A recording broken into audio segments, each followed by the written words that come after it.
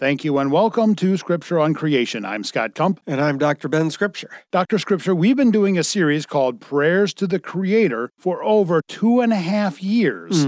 Obviously not every week over that span, but in the last few programs of that series, it seems like you're finding fewer and fewer of that kind of prayer as we move through the prophets in the Old Testament. Yeah, Scott, the Psalms had the most by far, which isn't surprising. But as we got into the major prophets, Isaiah, Jeremiah, Ezekiel, and Daniel, there were only 8. And in all the minor prophets, I found only one, which was in the book of Jonah. And that prayer was uttered by the crew of the ship Jonah was on, men who didn't even know who Jonah's God was. So wait a minute. If you're saying there are no more prayers to the Creator after Jonah in the minor prophets, that means there are no more prayers to the Creator in the Old Testament. And that is correct. So, Scott, do you have an idea of how many prayers to the Creator I found in the Old Testament? I'm thinking around 50? Very good. The number was 49. Ah, how perfect. 7 times 7. Yes, how about that? However, I'm certainly not suggesting there's any significance in that number. Remember, what I'm calling a prayer to the Creator was my own definition. There's no biblical definition that we went by. I simply defined a prayer to the Creator by 2 criteria. First, it had to be words addressed to God. That made it a prayer. Right. And second, in that prayer, God was identified as the Creator in some fashion. So 49 prayers to the Creator in the Old Testament. Now we are continuing on into the New Testament, right? That's indeed what we'll be doing in today's program. Okay, so the first one would be in Matthew. Wrong, my friend. Mark, then. Wrong again. Really? How about Luke or John? Surely there's a prayer to the Creator in the Gospels somewhere. Well, Scott, according to the definition we just described, no, there are none in the Gospels. And to me, that was very unexpected. Well, me too, but Dr. Scripture, I know there's at least one prayer to the Creator in the next book, which is the book of Acts. Oh? And which one are you thinking of? Well, it's shortly after Pentecost. Some of the apostles are being persecuted, and the church offers a great prayer to the Lord. I forget exactly how they put it, but they definitely call upon the Creator to hear their prayer. I know the one you're talking about, Scott. You're referring to the prayer recorded in Acts 4, verses 24 to 30. That's it. And that is the first prayer to the Creator in the New Testament. Now, you've already given a brief idea of the context. So let's read the prayer by itself, and then we'll consider more details related to the circumstances of those offering the prayer. So go ahead and start reading, Scott. Acts 4:24. And when they heard this, they lifted their voices to God with one accord and said, O Lord, it is thou who didst make the heaven and the earth and the sea and all that is in them. Who by the Holy Spirit, through the mouth of our father David, thy servant, did say, Why did the Gentiles rage and the peoples devise futile things? The kings of the earth took their stand, and their rulers were gathered together against the Lord and against his Christ. For truly, in this city there were gathered together against thy holy servant Jesus, whom thou didst anoint, both Herod and Pontius Pilate, along with the Gentiles and the peoples of Israel, to do whatever thy hand and thy purpose predestined to occur. And now, Lord, take note of their threats, and grant that thy bondservants may speak thy word with all confidence. While thou dost extend thy hand to heal, and signs and wonders take place through the name of thy holy servant Jesus.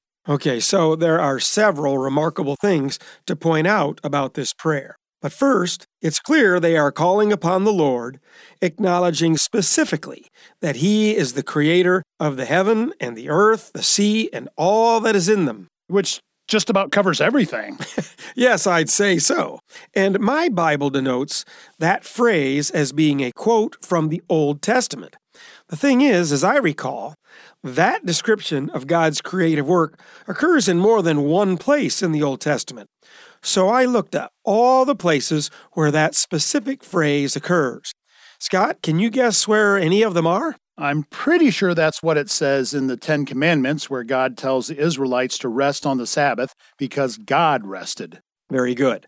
And that's the first place it occurs in the Bible.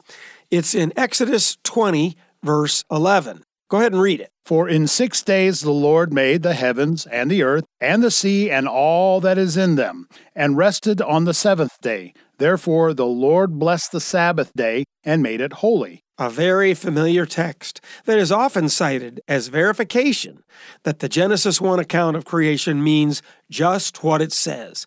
God created everything in 6 days.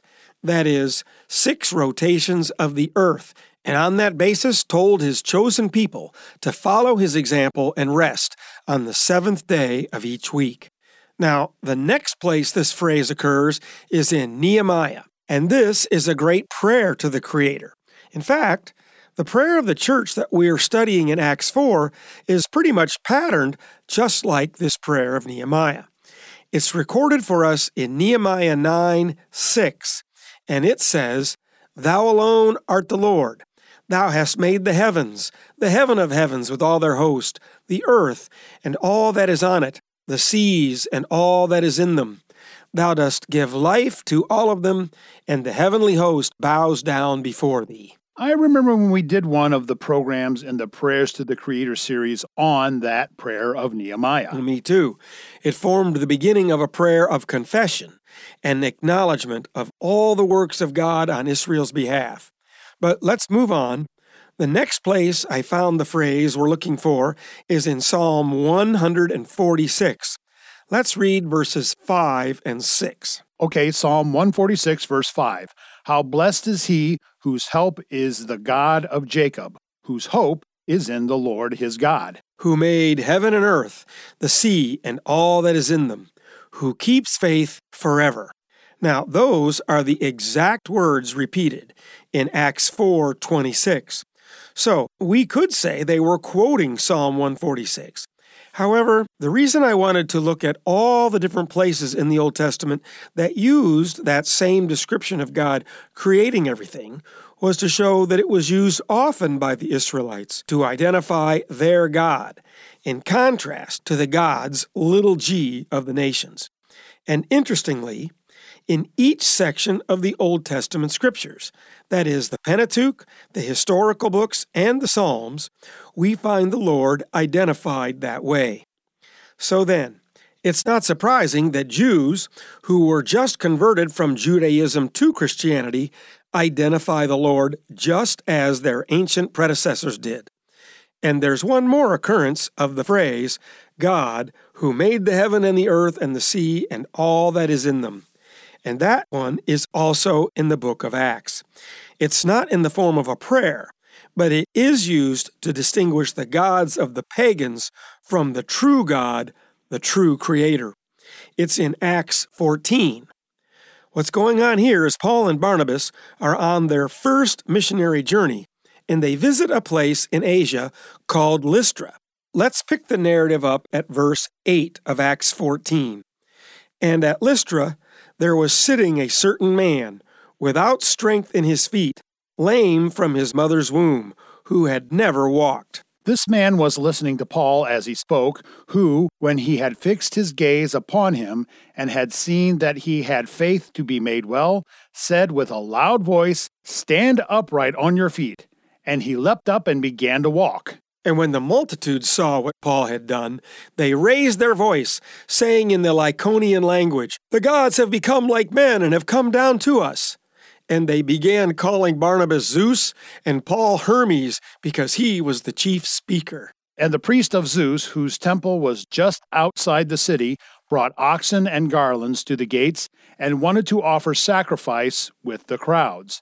But when the apostles, Barnabas and Paul, heard of it, they tore their robes and rushed out into the crowd, crying out, and saying, Men, why are you doing these things? We are also men of the same nature as you, and preach the gospel to you, in order that you should turn from these vain things to a living God, who made the heaven and the earth and the sea and all that's in them. And in the generations gone by, he permitted all the nations to go their own ways. And yet he did not leave himself without witness, in that he did good and gave you rains from heaven and fruitful seasons, satisfying your hearts with food and gladness. Okay, so we'll stop there at Acts 14:17. Notice, what Paul was telling the people was the true Creator was responsible for the miracle they had seen, right in the middle of him preaching the gospel to them. It all had a profound impact on them. They couldn't deny what they'd seen, and many believed what they heard and became disciples of Christ. So, with that background of the use of the phrase, when we come back to the prayer of Acts 4, I just want to point out one more thing. Remember Acts 4:24 said, "And when they heard this, they lifted their voices to God with one accord and said, O Lord, it is thou who didst make the heaven and the earth and the sea and all that is in them." Well, what was it that the people of that fledgling church heard? Well, it was after Peter and John had been preaching the gospel and healed the lame man at the temple in the name of Jesus Christ the Nazarene. And because of that, a huge reaction by the crowd caused a disturbance, and the rulers and elders of Israel had Peter and John arrested, and they warned Peter and John to not speak any more in that name. So it was after Peter and John told the congregation what had happened that they all lifted up their voices to God, the creator of heaven and earth, and pointed out the fulfillment of David's prophecy in Psalm 2, which says, "Why did the Gentiles rage, and the peoples devise futile things? The kings of the earth took their stand, and the rulers were gathered together against the Lord and against his Christ." So notice from their prayer, they're pointing out at the very beginning the power of God in creation, and then they're also, in a sense, reaffirming the power of God to fulfill his promises, to fulfill prophecy. In other words, God is in control of creation. He's in control of history, the flow of human history. It's amazing the glory that they're attributing to God in this short, simple prayer. And so then with the confidence that God was so great that he created all things and brought to pass events predicted 1,000 years earlier, did they ask the Lord for protection from their persecutors? No, that's not what they asked for. They, with great boldness and complete trust that all these things were unfolding according to God's preordained plan, made this request. "And now, Lord, take note of their threats and grant that thy bondservants may speak thy word with all confidence, while thou dost extend thy hand to heal, and signs and wonders take place through the name of thy holy servant, Jesus." And that's not what I say, that's what Scripture says.